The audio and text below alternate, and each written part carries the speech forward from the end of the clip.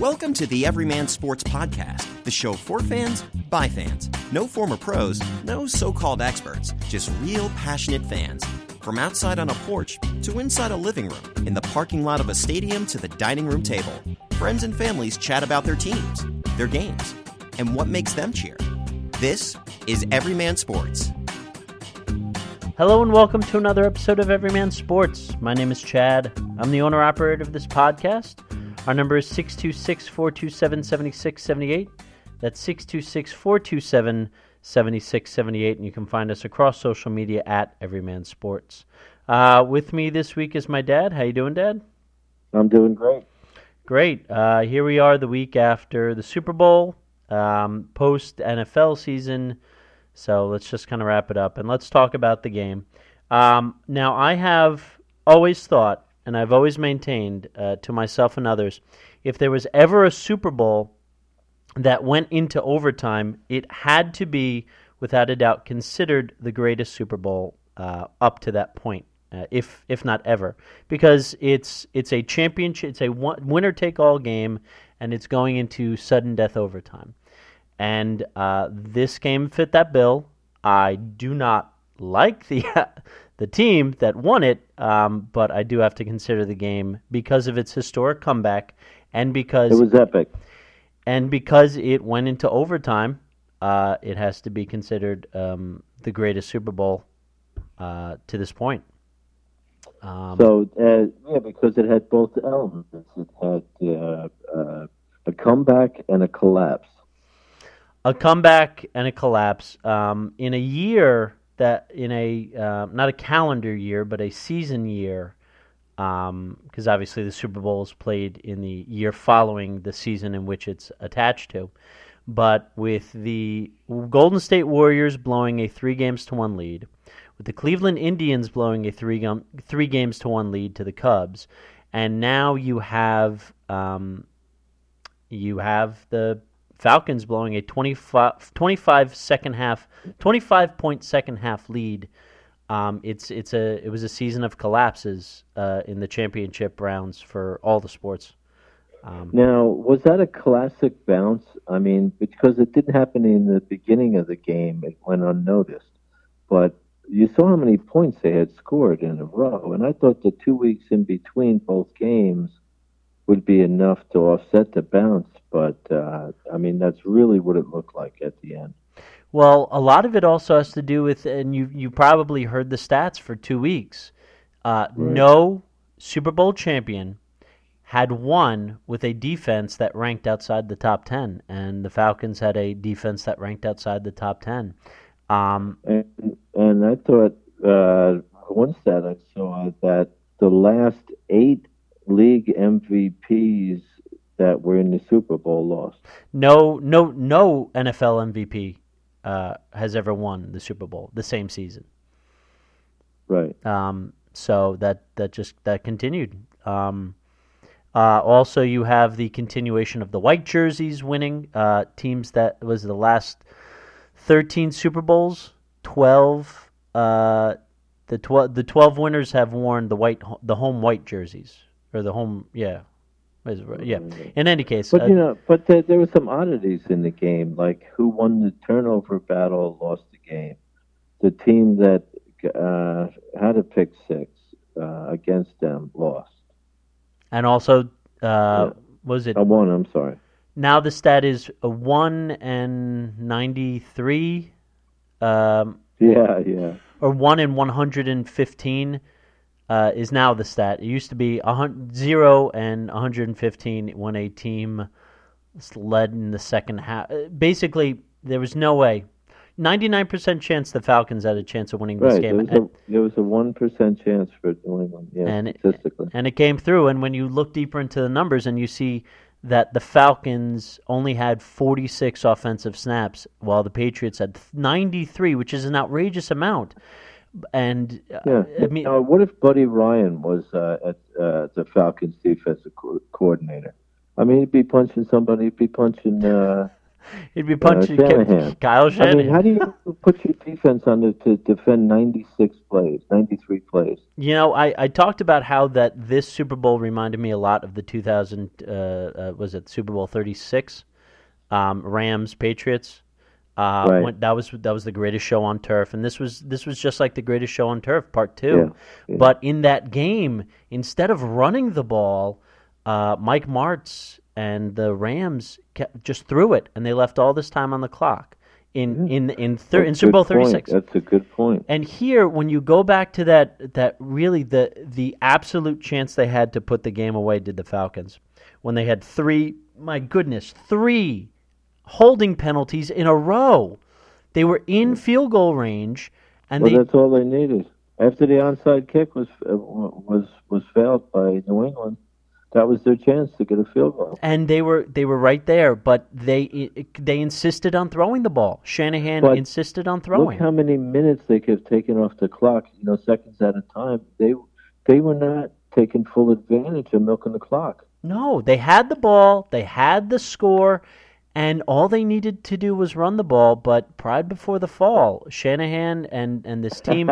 I'm serious. I mean, how on a team where you have a two-headed monster, a two-headed beast like Devontae Freeman and Tevin Coleman, where you have a power back and a scat back, where you have two legitimate 1,000-yard rushers on your team. Well, one guy got hurt.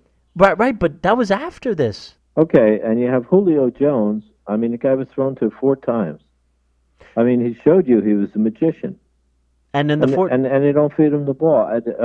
It's shocking. I mean, well, and look, we knew the game plan going in was that they would cover up Julio. They would say, "You all couldn't." Right. He proved every time he threw him, you can't cover him. No, the guy was totally covered. He was a magician. I'll tell you, had this game continued on the way. Now Shanahan is the head coach for the Niners, and Lynch is the general manager. I mean, talk about a nightmare to happen. It's just nightmare scenario all around. Yeah, every time they threw it to Julio, he was able to do it. But I'll tell you what, had this game continued on the way it was supposed to historically go, right. Hooper, right. that young tight end, Hooper, he would have been the guy that they like. Who is it? He would have been like what Malcolm Butler was in Super Bowl 49. He would have been, who is this guy? He would have been just an overnight sensation. Because again, just like we were talking about last time on the last episode of our podcast, that they're gonna cover Julio. They're gonna say, all right, we're gonna cover Sanu. Throw to somebody else. They threw to somebody else. Gabriel had a great game. All these other guys had great games, but the problem is that they just they wanted to pass. They wanted to pass all day. What about the catch? First of all, Julio's catch. 2 of Julio's catches. I mean, if this guy is not a ballet star, he has to be. He's amazing. I mean, he's an athletic freak. Yeah. Twice he dropped the toes down, but that second one where he just went a 45-degree angle, upper body, lower body, just unbelievable. Yeah. But yes, Julian Edelman. One thing about the Patriots, they're big. 3 straight. He had some drops too. It's a game of redemption. Well, first of all, Brady was off target a lot. I will say this: the Falcons got to him. I was starting to. I went online. I voted for who's it? Barrett or Jared? What's it? 97. Because I was like 3 sacks on Brady. He's getting constant pressure on him. That would have had everything gone the way it was supposed to. He should have been probably MVP. Well, dude, I think you'd want him in the Hall of Fame because you love seeing Brady sack. Oh man. It was wonderful, but you could tell it was exciting. It was 2 games in one. It was great. If you were an Atlanta fan, you had 1 game. If you were New England, it's like you couldn't write this script. Of course, it's epic. No, look, the pressure they got to Brady started to throw off target. He needed to get that ball out, and it just wasn't. At first, in the first half, it wasn't working well. But 4 straight Super Bowls, the 2 Giants Super Bowls, and we always forget because they were on the losing side. But prior to the goal line play calling in Super Bowl 49 with the Seahawks, don't forget there was that amazing catch by Kearse. Kearse had that unbelievable, almost helmet catch, So, and here Julio Jones does it again, but now the Patriots have their own. Julian Edelman and his unbelievable catch where he almost levitated the ball off the ground. I mean, he let go of it. I love that he had his hand underneath it, you know? Yeah. I mean, you can't teach it better than that. No, you can't. And they go down and two 2-point conversions, and of course, Oh, that's shocking. I mean, statistically, to get both of them, I really thought they weren't going to get to second. No, gosh, I hate to give them credit, but the tried and true, but you're not going to give who credit? The defense that gave up 554 yards? No. What I'm going to say is that Josh McDaniel on the second, because there was the 2-point conversions. The first one they threw it, which was almost kind of like this is how you do it, Seattle. If you're going to throw out the goal line, this is how you do it. That's number one. Number two is they're tried and true. There's two goal line or 2-point conversion plays that they always play. Whereas Brady rushes forward with it, the QB sneak, and then the direct snap.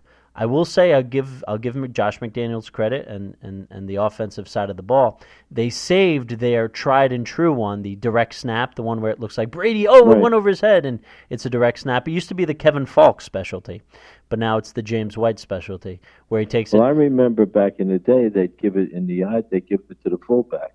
Yeah. Because it's a quick hitter. So that direct snap was brilliant. Yeah, listen. The coaching was horrible for Atlanta. I mean, I guess they were on a high and figured that at any moment they could pull the trigger, but they shot blank.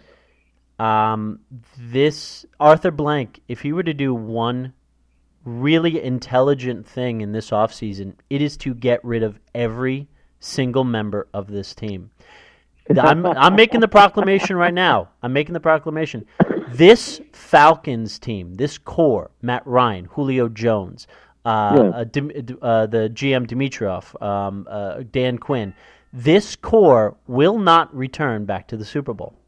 There's no way. This is almost. This is going to hang around the team forever. This is This is horrendous. You cannot. This is devastating. You can say all you want. We're not going to be defined by two quarters. We're not going to be defined by half. What teams right now are considered the worst in the Super Bowl? I mean, franchises. Like the worst showing. Is it the Vikings and the Bills?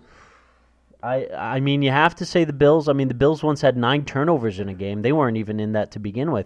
The one thing the Falcons had on their side was that they had a half. They had a brilliant first half. But the second half, as much as I hate him and as much as I'm angry at Belichick for quitting as head coach of the Jets after a couple hours, he does a great job at halftime saying, what do we have to do? Here's what we have to. I mean, they shot after, I forget what play it was, but they pan over to him and he's squinting, and he starts to write down on a piece of paper. He's either writing. Who's not going to be on the team next Who am I cutting at halftime? No, he was all right. That play didn't work. Let's continue on from there. As much as I hate him and as much as I'm jealous, because not to say that the Jets would be 5-time Super Bowl champions under his watch, but at least it'd be a little bit better than butt fumble in my life. Yeah, but how about time of possession 40-23? I mean, I heard Josh. It's inexcusable. Apparently, at halftime, Josh McDaniel went in and said to the offense, "Look how much time the defense have been on. They're gonna get tired." And boy, did they get tired. Yeah, but you know what? 63. What did they have? 63 passes. Brady has 63 attempts. That's another stat. When you see that in a box score, you figure that team lost. And so they lost the turnover battle. And they had Brady, threw a pick six. Yeah. And I mean, so they defied some huge odds, not to mention that 1% chance of winning. So, yeah, it's one that'll be talked about. It's going to be talked about forever. And honestly, this is one that Now, should Brady walk away? I think so. I think so for a lot of reasons. Now I'll be absolutely quite honest. I want him to leave. Go away. Go away. That's number one. Number two. Now, who's better? Who's better, him or Peyton Manning? I mean, that's over now, right? You can bury that. Look. Right, you have to bury that. I will say, I'm going to say this: Brady's the best of this era. You cannot call him the greatest because there's no way he can compare to somebody. Well, you can now. Well, you want me to tell? Look, I will say that he's better, historically than Peyton Manning. But but people are myopic. They only see what's in front of them. Right. Nobody's gonna. I mean, look, Joe Montana was. It feels like eons ago, but it was technically in my youth when he was playing some of his best football. He's 4-0. Right. He's 4-0 in the Super Bowl. Let's not forget Brady is 5-2. Yeah. Fine, you have 5 rings, but guess what? If they had won Super Bowl 42 against the Giants and completed the perfect season, yes, we can absolutely say with that. But he went. We're not going to get to see Brady on another team like we saw Montana with the Chiefs. Yeah, we saw. So it was kind of sad almost. You saw Favre on the Jets and the Vikings. Sad. Yes. Namath played a season with the Rams. Johnny Unitas with the Chargers. You're not going to see this with Brady. But here's the other thing, and this is why we'll also get into Goodell for a minute. But to start off with, people are outside of New England. Tell me, who is excited to see the Patriots in the Super Bowl? Who watches the Super Bowl and says, "Yay, the Patriots are in it again"? That aren't that don't wear a Patriots jersey or live in Maine, Vermont, New Hampshire, Massachusetts, Connecticut, Rhode Island, and some parts of New York and New Jersey.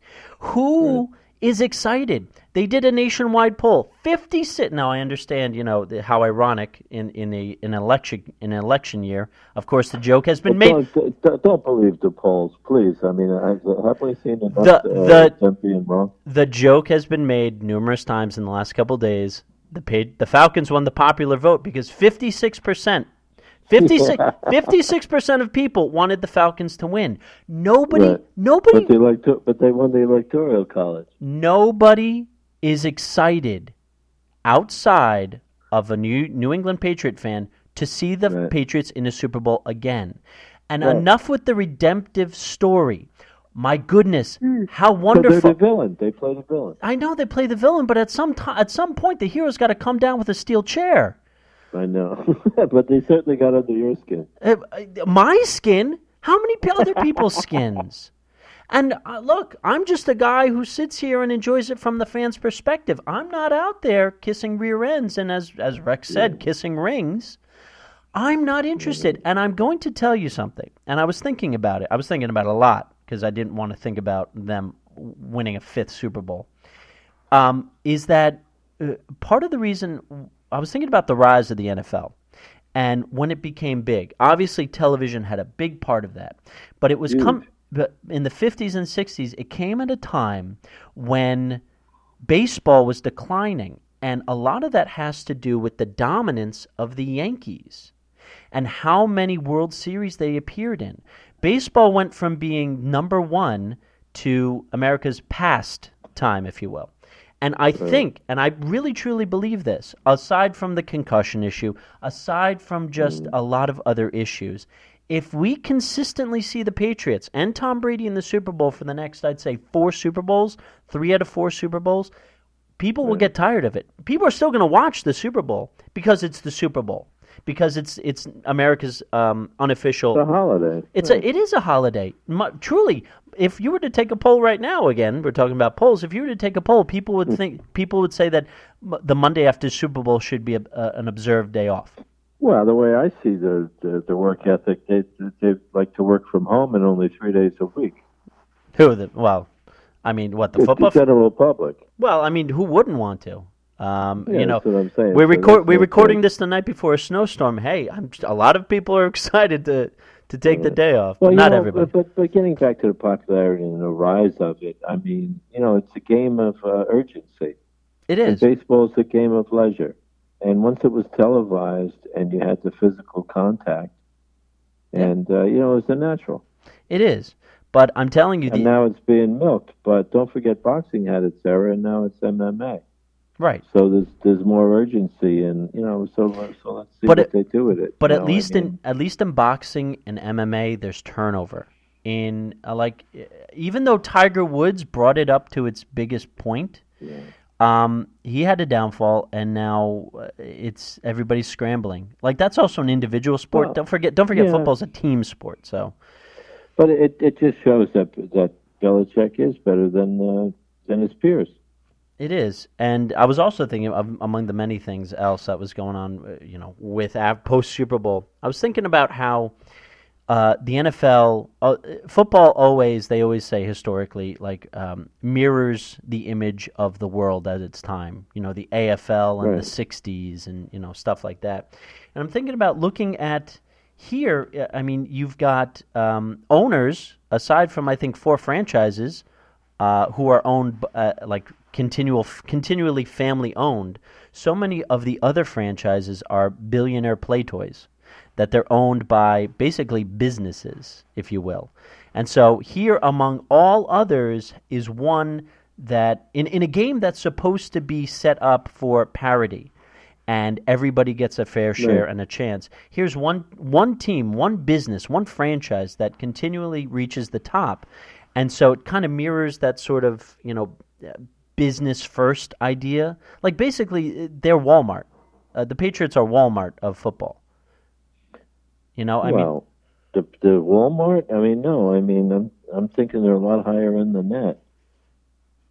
Disney, just basically, they are dominating because they're just they control so much. They are omnipresent. They're everywhere. They've got something that Yeah, but I'm looking at it. They suspended the league. Talking about Goodell, suspended Brady for 4 games, and they lost the draft pick too, right? Yeah. And they still win the Super Bowl. Yeah. So he's in the 100-yard dash, he's 3 strides ahead of the field. Yeah, I understand that. And it's also because all these other coaches move on to greener pastures. His mentor, Bill Parcells, constantly moved on to one franchise to another. He didn't excel. No, he created a lot of good stuff for a lot of different franchises, but none like this. And it's not fun anymore, really, quite honestly. As somebody who does not like the Patriots, it's not fun. It's not fun to constantly see them. And then to say that my team is one of the fish that get fed to him, during the season to pump up their. So it's just really frustrating. Yeah, you've had enough. I've had enough. So many. Okay, good. So we can move on to baseball. Well, what happened to the Mets? They haven't done anything. They're going holding that hand pat. Well, we'll talk about that in 1 second, but I do want to finish off with one point. And everybody, I'm sure everybody was excited to finally see Roger. Ooh, because that was the thing. People saying, I want to see the Patriots win just so Goodell can shake their hand and hand him the trophy. Yeah, I did too. Yeah, you saw it. And what happened? Now, it's business. It's business. Nothing happened. Right. First of all, the booing. Can you please tell me of a commissioner in any sport that was cheered? That was cheered when they got on the microphone to hand. Gary Bettman has been booed forever. Nobody was excited to see David Stern. No, of course not. No, but see, going against commissioners has been cool. Have we forgotten, or has it not been explained to people who don't know, about Jim McMahon wearing Roselle across his headband in protest of Pete Rozelle? Pete Rozelle is the closest thing. He was respected. He wasn't loved. And because he told Jim McMahon... the Marshall Lynch incident didn't bode well either. No. The league has a whole history of this. Yes. Nobody is excited for a commissioner. They respect them in the sense that you are somebody with a suit, and if I were to cross your path, bad things might happen to me. Not only that, they're ahead of monopolies. And commissioners are put in place by owners. They will never get fired until that commissioner starts losing them money or they pass away. What's Jerry Jones doing in the Hall of Fame? Jerry Jones, he what's going on with that? He created PSLs. I mean, that's the long and the short of it. He came up with a way to make money. Yeah, but so put him in an owner's Hall of Fame. What is he doing in the NFL? There is no owner Hall of Fame. There should be. He was voted in as. He shouldn't be about. They never put a helmet on. Did he was voted in as an architect. He created. But no, listen. There's a reason. But the architect didn't his practice facility collapse? What kind of architect is this? I can't take it anymore. Well, have you seen Jerry World down there? Have you seen? No, I haven't. Well, not in person, but the palatial mansion you see every couple Sundays on national television. Yeah, there you go. That's why he's in. Well, my governor was down there, eating free food. Well, hey, he loves that stuff, I guess. And one other thing. So speaking of the Hall of Fame, LaDainian Tomlinson is in. Jason Taylor's great in. Guy. Morton Anderson is in. Who else was in? Kickers. I think Terrell Davis made it in. With a short career, but he was a good one. But just like, not to compare him to Sandy Koufax, but I mean, short careers. It matters what you do. I have a particular attachment to him because he played for George Allen. Who did? In a small college before he transferred. Oh, Terrell Davis at San Diego State. Yes. Now, what about Terrell Owens not getting in? He's going to get in, but I think this is these are the voters. Drama queens. Oh, absolutely, absolutely. But this is the voters, who are all sports football writers. Their way of getting back at him, because he gave them some good stuff, but he also gave them some really maddening stuff. The fact that Brian Dawkins isn't in, that bothers me. Well, just give it time. If Terrell Davis, I mean, there are some guys who you might say, like, I don't know if he should be in. Like, I don't know if certain guys should be in, but I think Brian Dawkins, who shouldn't be in.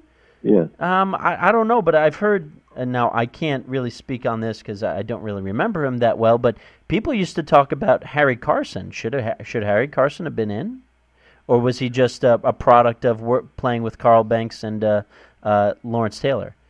Well, that's a good point. Right. So there might be some people who say Terrell Davis. There might be some people that say Terrell Davis shouldn't be in because of because of his short career, that. And also compared to somebody like Barry Sanders. Terrell Davis didn't ruin 3 different coaches and quarterbacks. I mean, what Owens did in San Francisco with Garcia and then in Philadelphia. I mean. There's a wicked destruction behind that guy, too. True. Plus plenty of entertainment. I mean, I'll never forget him taking out that Sharpie. I mean, how sweet was that? Don't forget, get your popcorn. Anybody that can go jump on the Dallas Star, that's cool by me. He made Get Your Popcorn cool. Get your popcorn ready. Yeah. To watch. Yeah. He made that. He made that cool. He's cultural. But I mean, statistically, he was the best wide receiver during his time. There's a reason why the teams he was on were. I can see why they hesitate. Yeah, this is their payback, and I wouldn't be surprised if that happens to somebody like Belichick. I wouldn't look. I'm not saying that he's not getting in. He's gonna get in. Brady will get in. I mean, who's better, Belichick or Lombardi? Oh, Lombardi, 9-1, 9-1 in the playoffs. He also tell me something landmark that Belichick did in terms of the game. How has he changed the game? Lombardi changed the game in a way with coaching when he went up to Green Bay. What has Belichick done that's landmark that you're going to look back in 20, 30 years and say, yeah, he was ahead of all the coaches in terms of just the game, but what did he do that said, well, nobody else was doing that. Only now are we catching up. So there you go. I mean, Lombardi is still the greatest coach. Right. I mean, that's what I have to say. Well, people's memories slip, and it's hard to compare eras, and people go with pop. Well, of course, modern bias is very rampant. That's why with football, it's really hard to compare across. With baseball, it's all statistical. You can look and say Babe Ruth would still be good now. Ty Cobb, Hank Aaron would still be good now. All these guys would still, Mike Schmidt could probably play in the 50s. I wish I could see a Dick Night Train Lane. I mean, when you have a name like that, you're a heavy hitter. He was a safety. Right now, he'd be a linebacker. That kind of stuff. When you think about certain players like that, when you think about who's another one? But yeah, like Lawrence Taylor, he changed. Like he was part of a game changing. He went from a linebacker to he played linebacker like a defensive end, like that sort of thing. So anyway, that's it for football. We're done until the combine, the yearly football Olympics, as I like to call them. Did you see with the NFL? Did you see any of the Pro Bowl, the team challenge competition? No, I didn't see any of the Pro Bowl at all, and none of the skill competition. I didn't watch the Pro Bowl game, but I watched the skills competition because I love that stuff.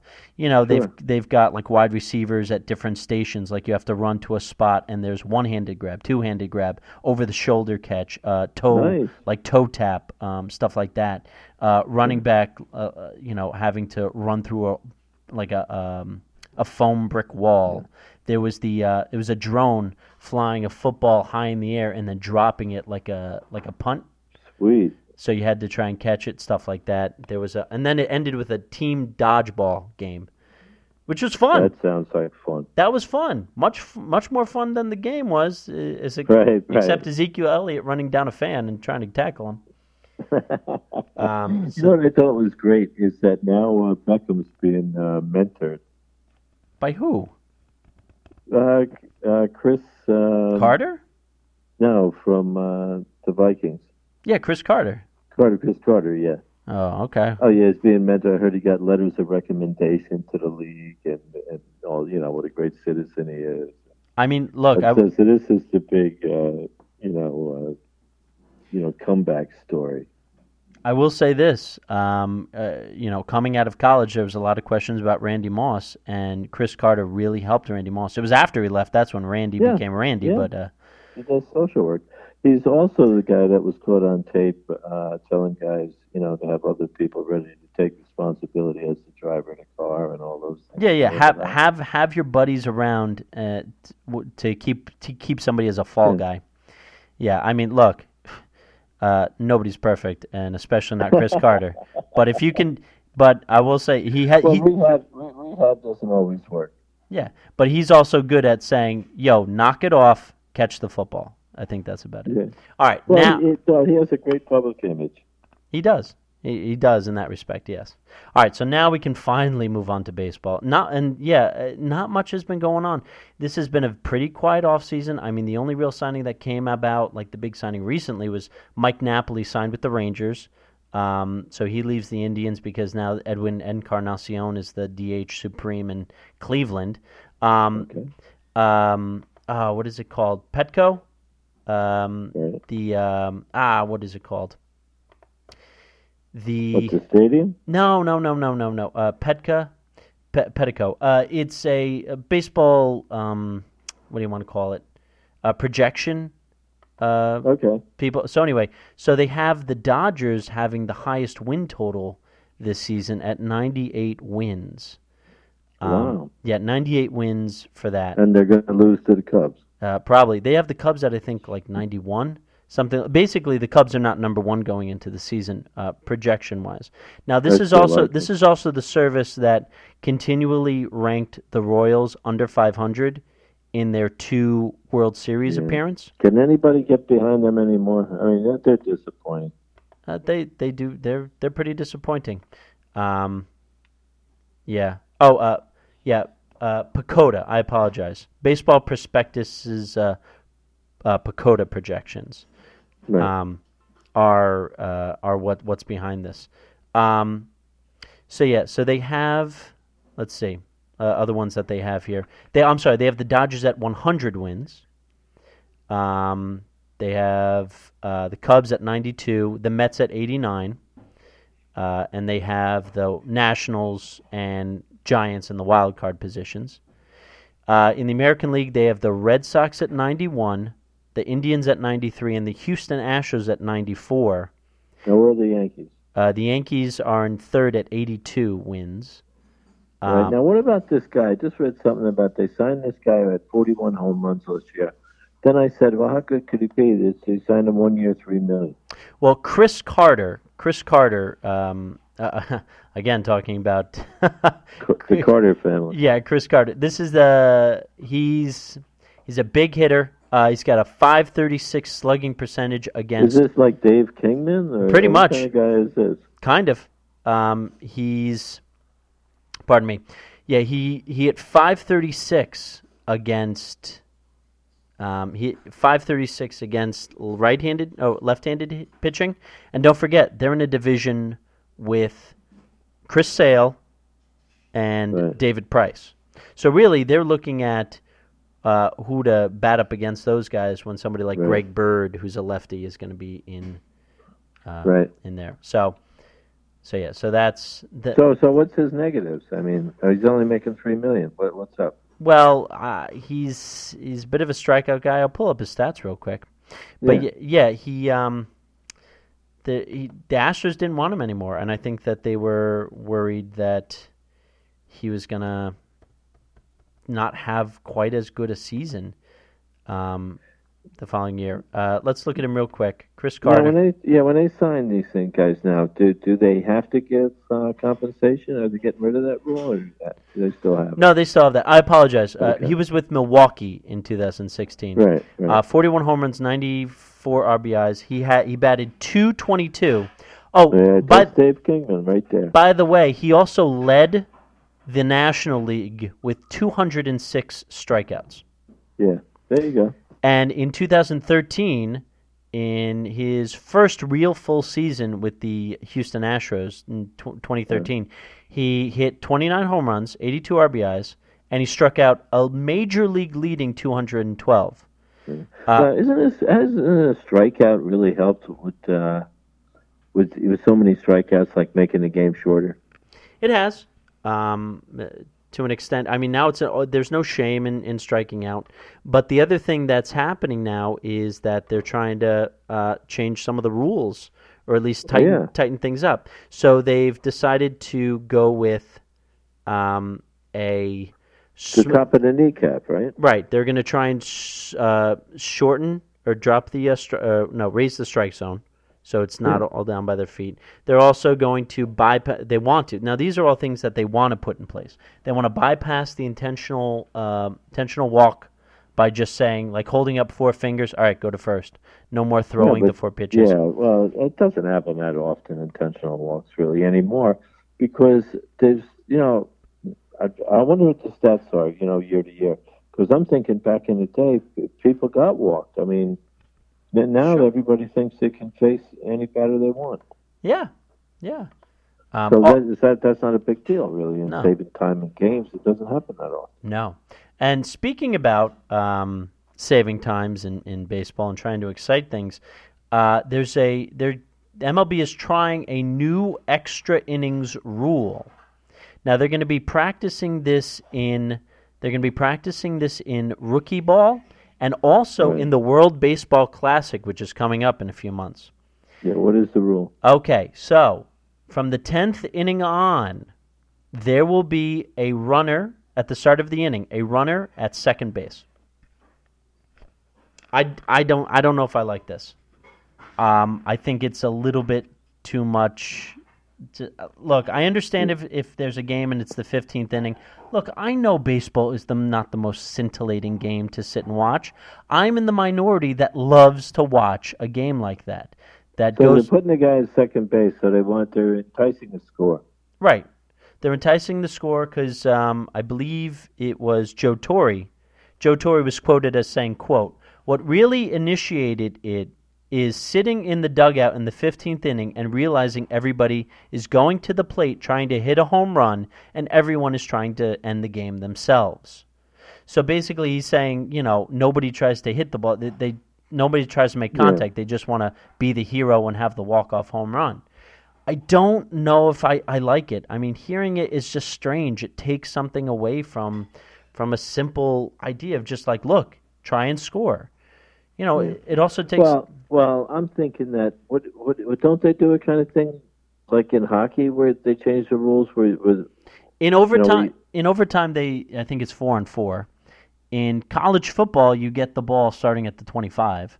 So I'm thinking, why not make regular season games? So, like they have that for the Super Bowl. The Super Bowl is going to be played no matter how long the overtime is. Right.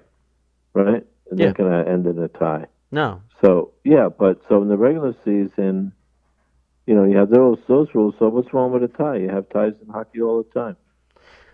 I don't. Right. I mean, what would you say to that? In the regular season, the end in a tie, the game's tied. What, for baseball?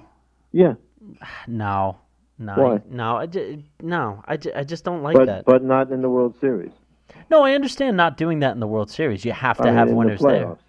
But also, there's no. I don't like that. I don't want to see a guy at second for an Ebert. I don't want that. I want to manufacture stuff. Yes. I mean, they've already done it by changing the mound up, down, by ballparks, season to season, how defenses. I mean, some things have to remain uniform.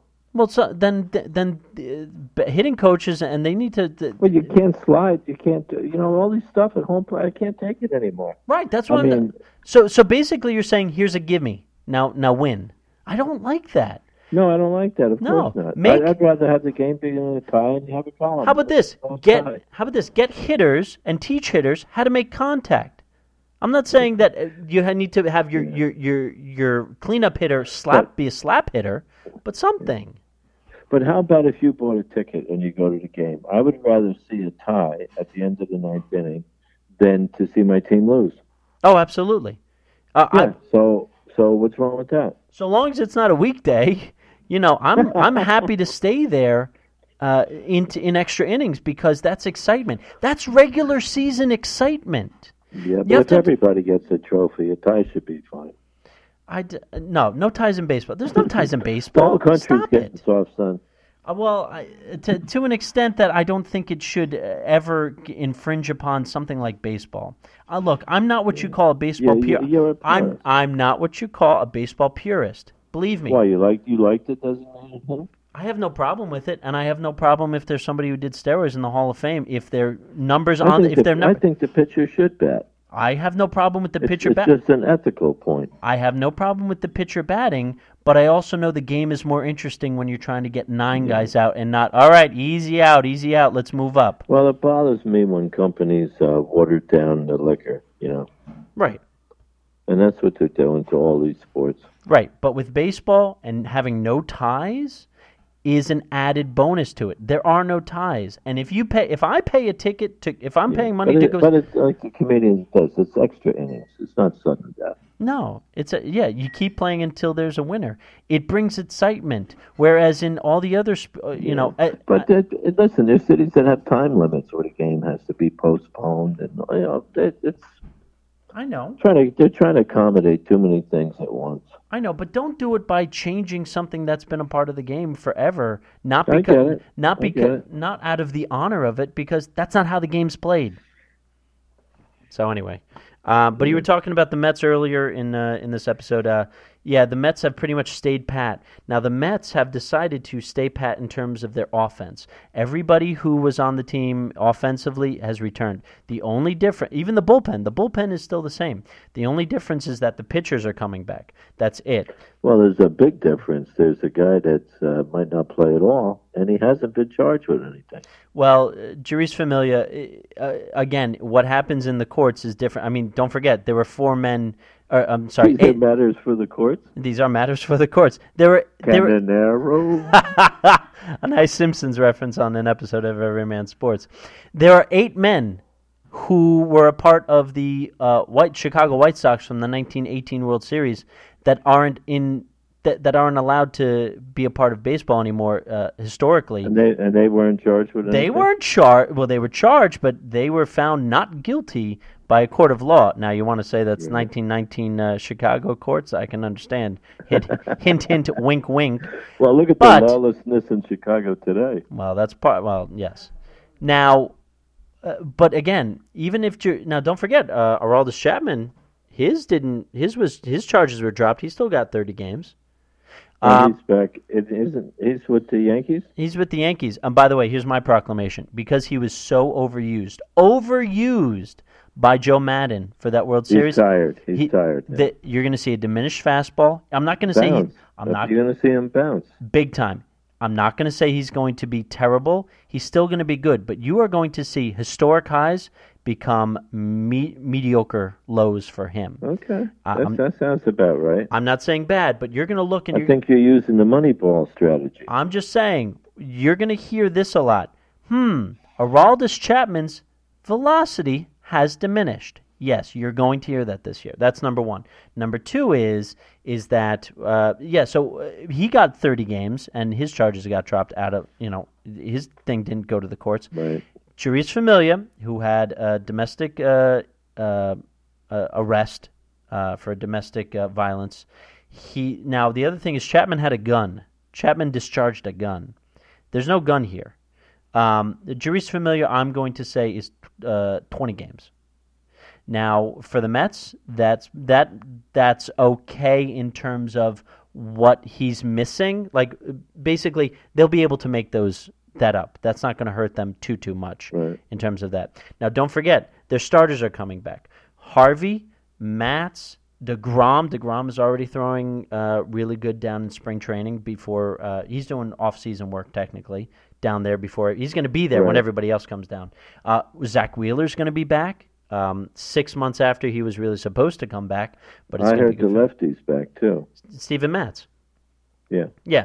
To go along with Syndergaard, who should still be okay. Plus, he'll be the starter. Plus the rise. He'll start opening day. He's gonna. He probably will. Plus the rise of Gesellman and Lugo, and the Mets have already. Sandy Alderson and all the staff have already decided they're not going to do any short rest. They're going to use a 6-man rotation at certain points during the year because there are so many starters here. And don't forget, this team went to the wild card. The pitching's not their problem. Scoring runs. Right, but here's the thing. They won't have to... this guy's still around, right? Right, but look, the point is that they don't have to score as many runs because they're not going to be giving up as many runs. And because Duda will be back... And Duda's top 5 first baseman in baseball. Well, what about defense? Defense, schmefense. I mean, center field is going to be, in charge by Granderson, who's close to 40, who hasn't played center field regularly, and they've got a better guy defensively on the bench in Juan Lagares, and they're going to be moving guys around. But I mean, it's just going to be about pitching, and you're talking about strikeouts. We're living in the era of strikeouts. It's a lot easier if you just strike the guy out. Got David Wright. How much can he play? How much gas is left in that tank? Is it better to move on? But no, he's the French page of the organization. So, that's another story. But his best days are behind him now. Sure, but the Mets will move on when he wants to move on. It's the same thing with Brady and Wright. That's not how you get better. Belichick wouldn't put up with that. Right, I understand that. He'd usually cut somebody like that. But look, baseball's different in that sense that, you can basically have a bench spot for a mentor. But what happened to what have you done for me lately? Well, they made the wild card game last year.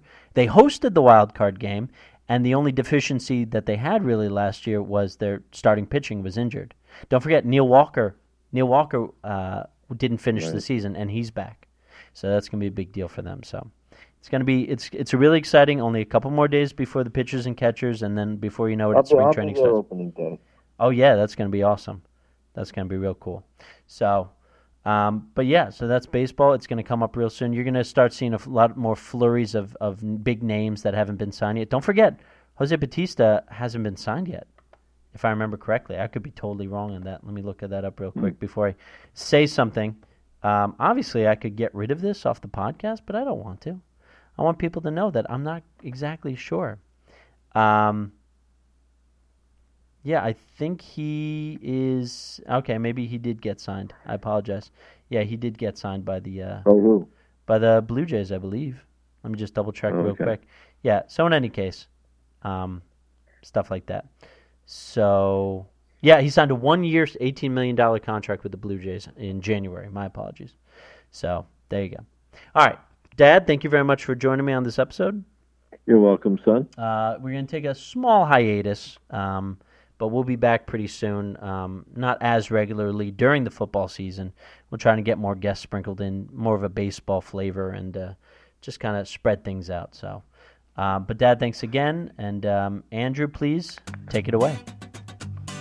This has been another episode of Everyman Sports. The show's music is Cold Funk by Kevin MacLeod and is licensed under CC Attribution 3.0. Everyman Sports can be found on Facebook.com, where you can like it to receive updates and news. Visit Everyman Sports in the iTunes Store to leave a review of the show. Also, visit everymansports.podbean.com directly to comment and support. Everyman Sports can be contacted directly at everymansports@gmail.com.